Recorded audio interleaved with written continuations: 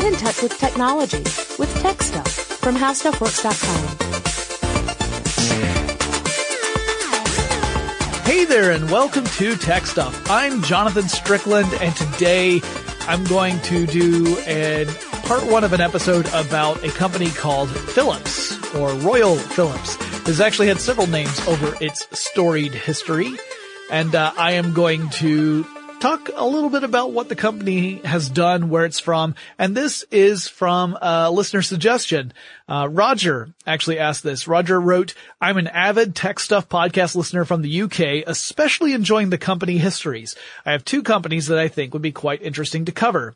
The first is Royal Philips. Philips has been an innovator since the 1800s with everything from light bulbs through to high-tech medical scanning equipment with a few consumer items such as compact cassettes, video recorders, Laserdisc, and CD, DVD technology thrown in for good measure. It would be great to get the history. But I really wanted to look at Philips and talk about the history of this company. It is interesting because I think a lot of people, when they think of electronics, they tend to think of either American companies like General Electric or Westinghouse, or they think about Japanese companies like Sony and others along those lines. But they tend to forget that there were European companies that were instrumental in the development of electronics. And in fact, Philips is one of those companies. So I thought I would tackle the company history of Royal Philips, better known as just Philips here in the USA, although we'll get into how Philips is changing even as I speak.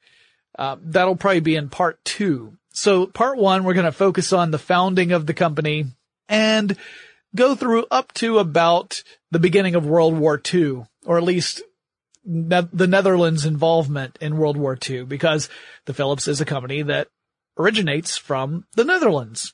The company actually takes its name from a family. The patriarch of that family was Benjamin Frederick David Philips, who went by Frederick. I'm going to call him Freddie Baby.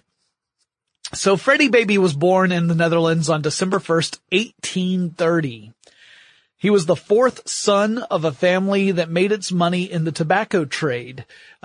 His father, Lion Philips, was a very successful tobacco merchant. Really, merchant is being too narrowly defined. He was also a cousin to another notable person in history, Karl Marx, who was the author of the Communist Manifesto. And in fact, Marx would often call upon his relatives, the Philips, whenever he was in need of money. So while Marx was, a communist and believed very much in the distribution of wealth across the workers, he was not above asking his wealthy merchant class distant family for cash when he needed it. Now, Frederick Philips became a banker, and he was incredibly successful. He built up a really healthy fortune, and he married a woman by the name of Mary Heiligers. By the way, there are a lot of Dutch names in this and the next podcast that I will be butchering, largely because Dutch is similar to German, which I know a little bit of, but different enough that my instincts on how to pronounce things are often going to be wrong. So my apologies to all of you Dutch speakers out there, and really everyone else too, as I butcher these names. But I'm going to do my best. Anyway, Frederick Philips and his wife had 10 children. Not all of them survived to adulthood. And one of those children was a son by the name of Gerard Leonardo Frederick Philips, best known just as Gerard Philips. Now, when Frederick was in his 60s, he became inspired by his son Gerard, who was interested in making carbon filaments for light bulbs. This would be around 1891, and that was around when electricity was kind of on the verge of replacing gas lamps for lighting. But as we've talked about in Tech Stuff on previous occasions, it was really tricky to build an electric light bulb that could burn brightly enough and last long enough to be a practical replacement for gas lamps. A lot of those early filaments would burn out very rapidly. And in fact, it was a lot of different innovators who were working in this space to try and find a way to make those filaments last long enough for an electric light bulb to really be practical. In fact, I would argue that Edison's major contribution was the development of a filament that was longer lasting than most of the predecessors. He didn't invent the light bulb, he just improved upon it. Well, Gerard was interested in this as well and was working very hard on trying to come up with a carbon filament that could be of practical use. And he went to his father and said, maybe we could create a company specifically for this purpose. And Frederick Phillips agreed to back his son Gerard, and they formed the Phillips and Company. They actually purchased a factory in the town of Eindhoven to make light bulbs. Now, at that time, Eindhoven was sort of a modest industrial town. Today, it's actually known as a center of innovation and high-tech scholarship, and that's largely due to the influence of the Phillips Company. But it didn't take off immediately. In fact, at first, the company really struggled. So Gerard was a mechanical engineer and was really good at that. He was very innovative, very clever. He graduated from Delft University in 1883 with a degree in mechanical engineering. And he had also worked for a company called AEG, which along with another company called Siemens and Halske was a dominant player in the electric lighting industry in Europe. Now, according to historical accounts, the lamps that Gerard was producing from Phillips and Company were of excellent quality. They were amazingly long-lasting lamps compared to the competitors. And they're very pretty, very beautiful design. The factory itself had 28 people working there, and they were earning good wages, comparatively speaking. So everything was going well on that end, but the business itself was not doing so well. The sales weren't reflecting the quality. And by 1894, the business was already in trouble and in fact teetering on the verge of bankruptcy. So it was founded in 1891. By 1894, it's already shaky. And the main problem was that Gerard Phillips, while he was an accomplished mechanical engineer, had very little business acumen. He could produce amazing work, but he had trouble managing the business side of things. And so in 1894, his younger brother, Anton Phillips, joined the company. Now, Anton had a background in business and also was a much more outgoing personality than his brother was. Gerard was kind of a solitary worker. He preferred to do research in the lab and have a quiet environment and avoid conversation, which he often thought of as being unnecessary and a distraction from work. Meanwhile, Anton was much more outgoing. He enjoyed socializing and networking and was sort of a born salesman. So together, the two brothers were able to turn the company around. Gerard was still the head of the company, but Anton became kind of the director of sales. And soon, orders were pouring in from all over Europe and beyond. One of the first big clients of the Phillips and Company business was the Tsar of Russia. So the Russian Tsar actually purchased Phillips lamps to light up the Winter Palace, which is a pretty big deal, especially when you consider that Karl Marx was a relative. A very interesting experience. And there are, in fact, entire books written about Karl Marx and the Phillips family and how that relationship was complicated and how the different philosophies were at play, while the Phillips family was still sympathetic, at least, to Marx's plight, enough so that they were giving him money when he needed it. Very interesting stuff, but kind of beyond the scope of tech stuff. I'll leave that to stuff you missed in history class. Maybe they can do an episode about Karl Marx and his relationship with the Phillips family. At any rate, back to Phillips. while Anton was becoming something of a sales legend in Europe, his brother Gerard headed up research and development back in Eindhoven. So Gerard was constantly improving designs to build better lamps, and then Anton would go and sell those designs to customers. And because of Gerard's success, and because of his reputation as a brilliant designer, Anton was actually able to promise his clients that the company was always working on improving designs and innovating in the space. And this really became a great example of a buzzword known as synergy.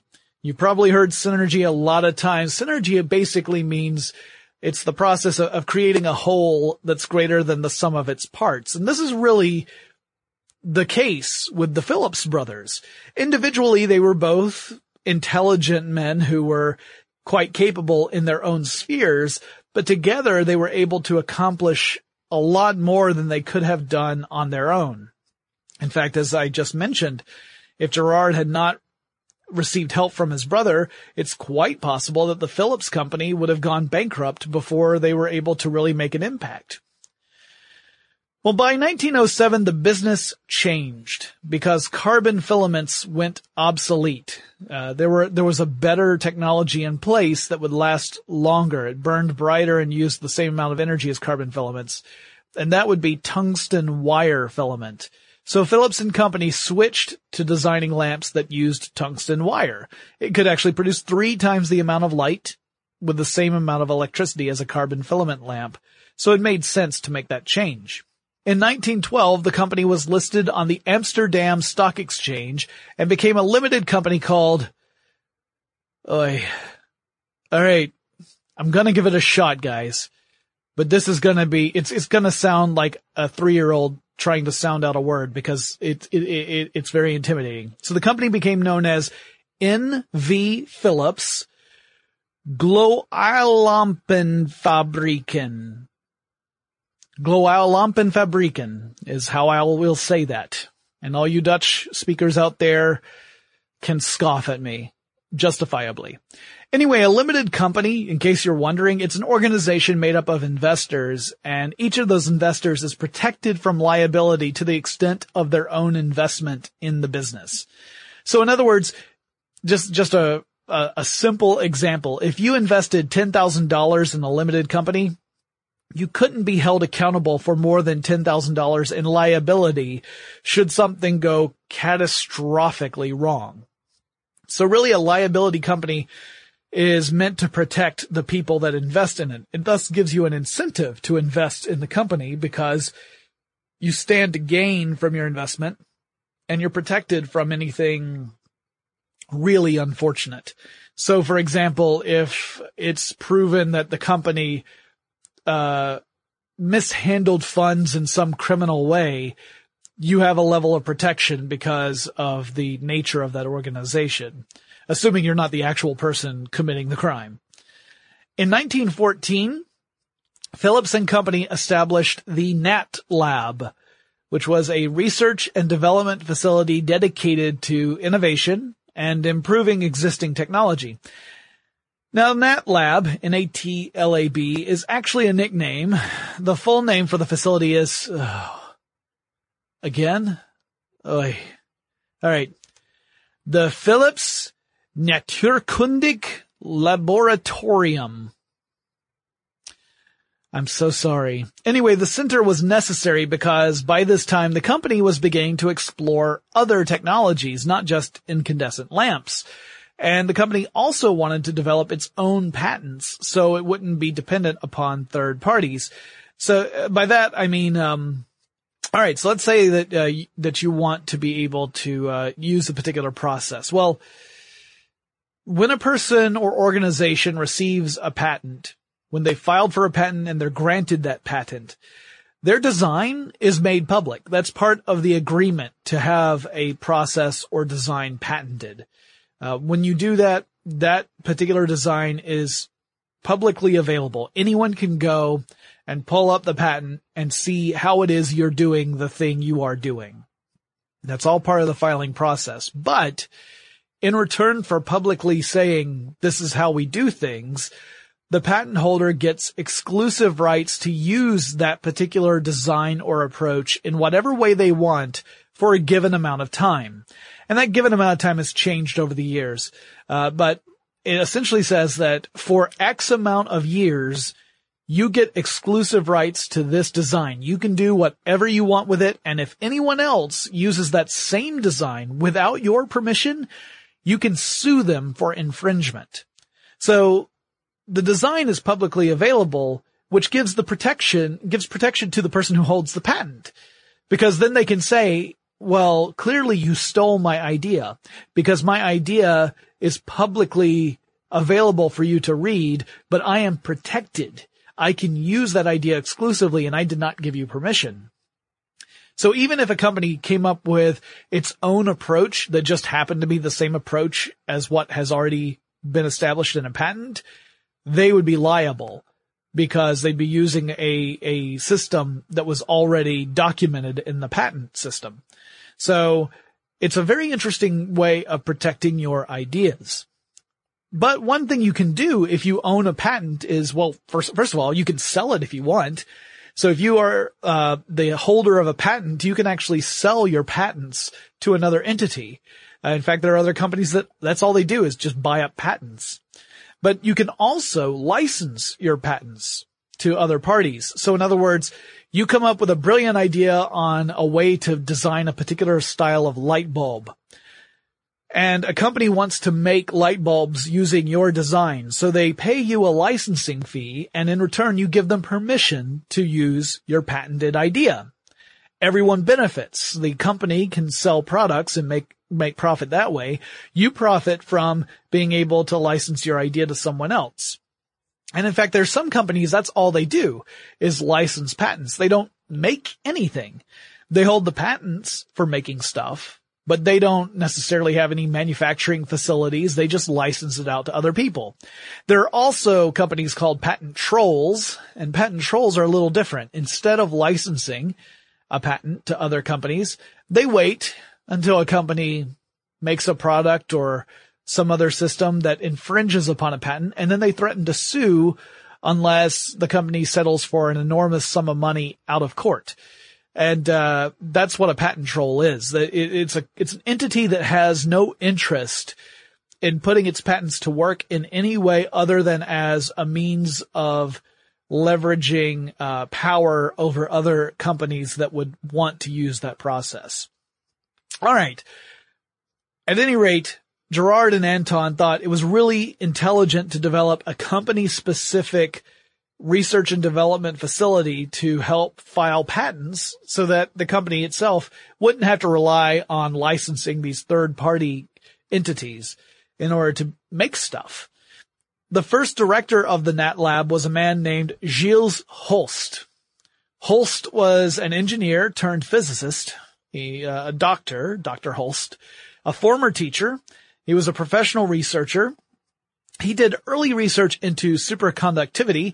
That's where you cool down a conductive substance, a metal. You cool it down to very, very, very low temperatures, and that will eliminate electrical resistance, meaning you have a perfect conductor.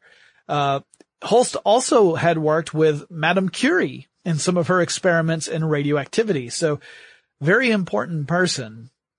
And Holst was a big thinker, and he was determined to give his researchers a huge amount of freedom to explore fundamental scientific questions, even if there were no immediately applicable outcomes to that area of inquiry.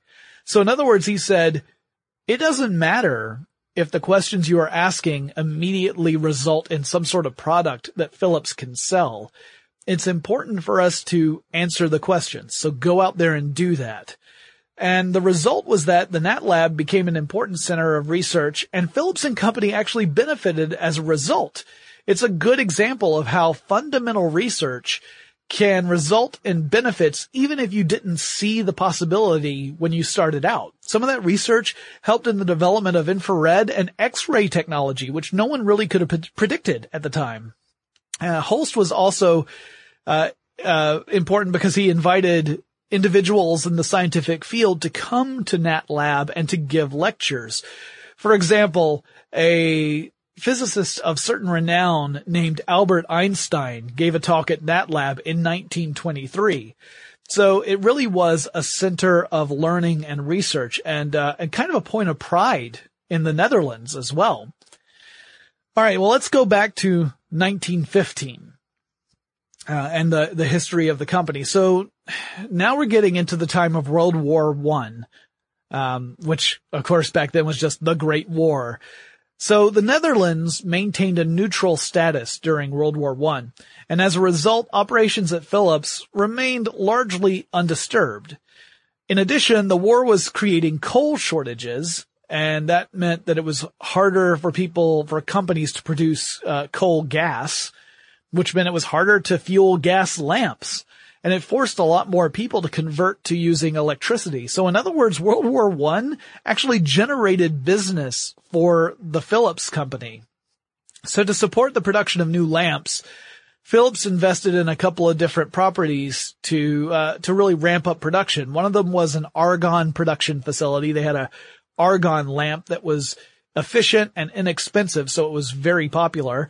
They also purchased a glass manufacturing plant in order to ramp up production on their lamps.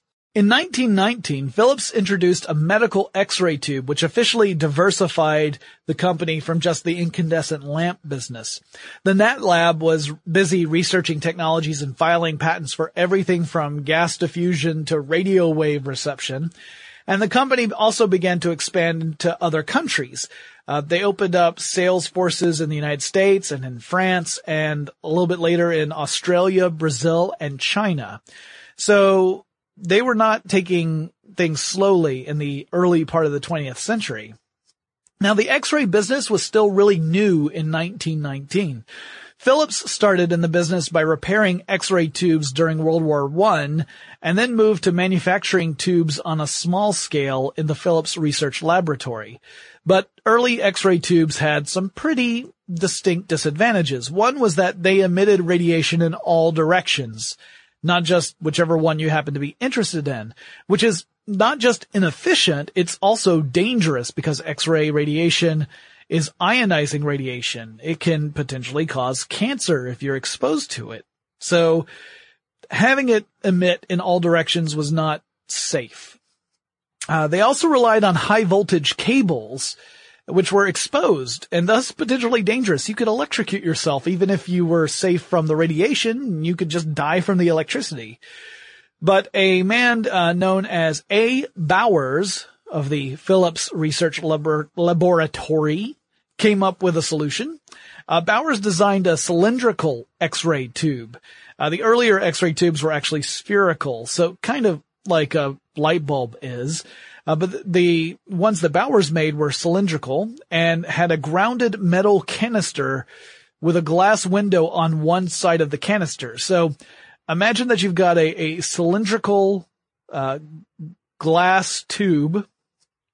You slide that into a metal canister. The metal canister has one side cut out, so it's like a window.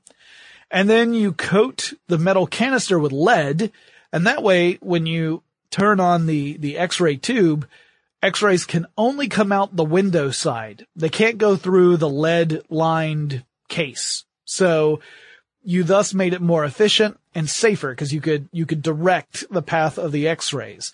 It took a few tweaks to get the design just right, but it was a success, and Philips began to market it. They called it Metalix or Metalix, M-E-T-A-L-I-X. Now I'm going to take a quick break from talking about X-rays for a second. I'm going to come back to that in a minute, but I want to mention a few things that also happened around this same time frame. First, in 1920, a company called yeah, it's happening again. All right. A company called NV, Gemeenschappelijk Benzit van Aandelen Philips Gloeilampenfabrieken formed and assumed ownership of Philips. Boy, I sound like I've had a stroke. But the short name for it was NZ Benzit. 2 years later, Gerard Philips retires as CEO. So 1922, he steps down, and Anton Philips, his younger brother, assumes the position of chairman at age 48. Now in 1927, Philips bought a company called CHF Mueller of Hamburg. So this is a German company, which is why I know how to pronounce it. CHF Mueller was founded by Karl Heinrich Florenz Mueller in the 19th century and originally was a glass company. Mueller himself was known for being a very artistic glass blower. And the early products from Mueller were these decorative pieces like goblets and wine glasses. But over time, Mueller began to refine his process to build glass for gas diffusion and incandescent bulbs.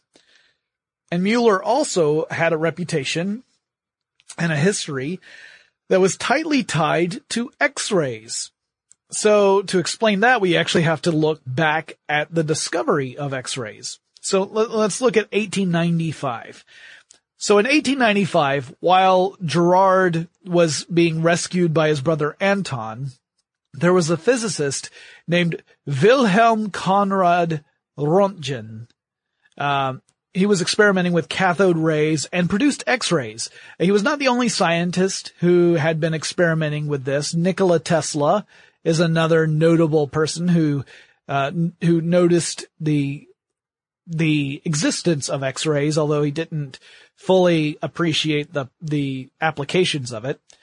But on November 8th, 1895, Röntgen discovered a screen coated with barium platinocyanide would fluoresce when a nearby gas discharge tube activated, even when there was a black cardboard barrier separating the two, and he was wondering, well, how is that happening?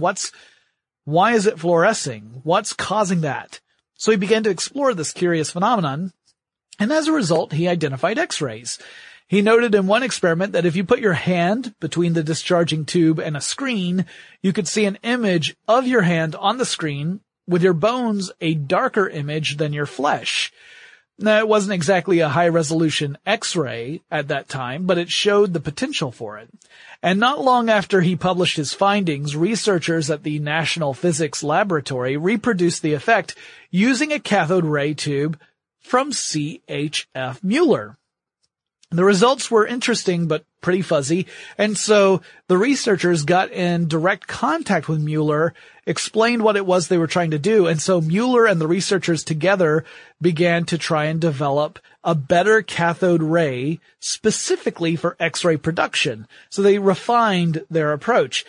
Now, by the time Philips acquired the company of CHF Mueller, that company had already become a leading provider of X-ray technology. So now Philips had become the name in X-ray tech. Also in 1927, Philips was starting to get into the radio business.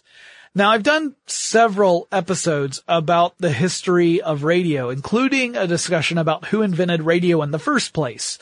In fact, that was an episode Chris Paulette and I recorded, and famously, after the first attempt, we both agreed that the episode we had just recorded was awful, and we immediately trashed it and went back and recorded it a second time.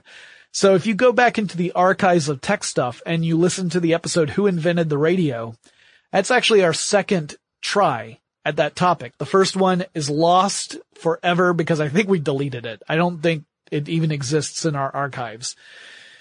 But as it turns out, it's a tough question to answer. It's a lot more complicated than just saying Nikola Tesla invented radio or Marconi invented radio. But no matter how complex the origins of the radio, it was incredibly popular. It's pretty easy to understand why. People flocked to the radio because it was a new form of receiving communication from the world at large.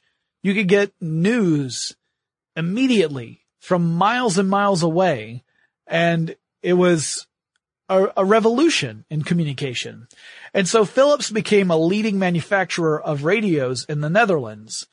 In 1932, just 5 years after getting into the industry, Philips had already sold its 1 millionth radio set. And it also became the leading manufacturer of radios and radio tubes, not just in Europe, but in the whole world. However, the following decade, the 1930s, they weren't all that prosperous. There was a depression in Europe, an economic depression, and Philips was affected just like other companies were. And so the company had to restructure and had to lay off a lot of employees and scale down and focus. But one thing they did not do is skimp on research and development. The company actually committed even more resources toward R&D in the hopes of becoming more nimble to a changing market. The idea being that things were going to evolve very quickly, and only through scientific inquiry would the company be able to stay ahead of the game. And around that same time, engineers in the Nat Lab had been experimenting with a new technology called television. Now, that was largely an internal project within the company until about 1938, which is when Philips presented a showcase of their black and white television set at the annual fair in Utrecht. Philips would remain a television manufacturer until 2011, when the company decided that the market was too competitive. And at that point, Philips shut down its TV manufacturing centers and entered a partnership with another company called TPV Technology out of Hong Kong. That agreement formed a new organization that would develop and market televisions using the Philips brand, but it was only 30% owned by Philips. TPV would own the remaining 70% of that organization. So the Philips television sets you see today are Philips in name only, really. It's a brand that exists, but it's not manufactured in a Philips factory. In 1939, Philips stuck its toe in another area of consumer electronics, the electric shaver. Their product was called the Philishave, which is hilarious to me. The original model had a cord, so you had to plug it into the wall in order to operate it.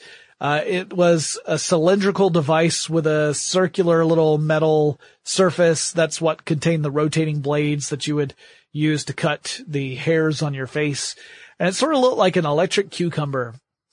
In the United States, the brand name for Philips shaving devices was Norelco. So if you've heard of Norelco, that's a Philips brand. In the rest of the world, it was just called the Philishave until about 2006. That's when Philips began to phase out the Philishave brand name and start to market them just under Philips. Meanwhile, here in the U.S., they included Philips with Norelco, probably in anticipation of dropping the Norelco name entirely. And so you would just get Philips brand, shavers all across the world and not have this different brand name in different countries nonsense going on. And as time went on, they would add other products to this line, things like beard trimmers and hair trimmers, that kind of stuff. And so they created sort of a consumer products division within Philips, beyond just light bulbs and radio and television sets. Now, 1939 was also the year that Anton Philips resigned as president, though he would remain an advisor to the company for several more years. His son-in-law, Franz Otten, became president, and his actual son, Fritz Philips, became a director of the company. So, Anton's son, Fritz, would report to Anton's son-in-law, Franz. Fritz and Franz. 1940 was a very tumultuous year for the company. The Netherlands didn't have the luxury of remaining neutral in World War II the way they did in World War I. And in fact, it became clear that Germany was preparing to invade the Netherlands. So in anticipation of that upcoming invasion, Franz Otten and Anton Philips formed the North American Philips Corporation, or NAPC, in the United States. And then they began to relocate operations to America in order to avoid the conflict. On paper, the business was still listed as being a Netherlands company, a Netherlands-based company, probably for tax purposes. But effectively, management was shifting to the United States. And when Germany invaded the Netherlands, it took about 5 days of fighting before the Dutch government surrendered. They were pretty much forced to. They just were not equipped to resist the Nazi occupation of the Netherlands. And so at that point, Philips management, the ones who had not already moved to the United States, fled first to England And then from England, they went to the U.S. to join the NAPC. Now, this is where we're going to bring part 1 to an end. And in part 2, we're going to talk about what happened to Anton Phillips's son, Fritz Phillips, during World War II, because Fritz, unlike his father and his brother-in-law, he stayed in the Netherlands. He did not move to the United States. So his story during World War II is very different from everyone else's story who moved over to the U.S. And I'll also talk a little bit about how Phillips became really important in establishing several different media standards, which were alluded to in Roger's message when he asked that we would cover this topic in the first place. And we'll also take a look at the uncertain future of Phillips and why is it uncertain in the first place. Meanwhile, if you have suggestions for Tech Stuff topics or future guests, people who you would like to have on as either someone I interview or a guest host, you should let me know. Email me. The address is techstuff@howstuffworks.com. Or you can drop me a line on Facebook, Twitter, or Tumblr. The handle I use at all three is TechStuffHSW. And I'll talk to you again about Phillips really soon.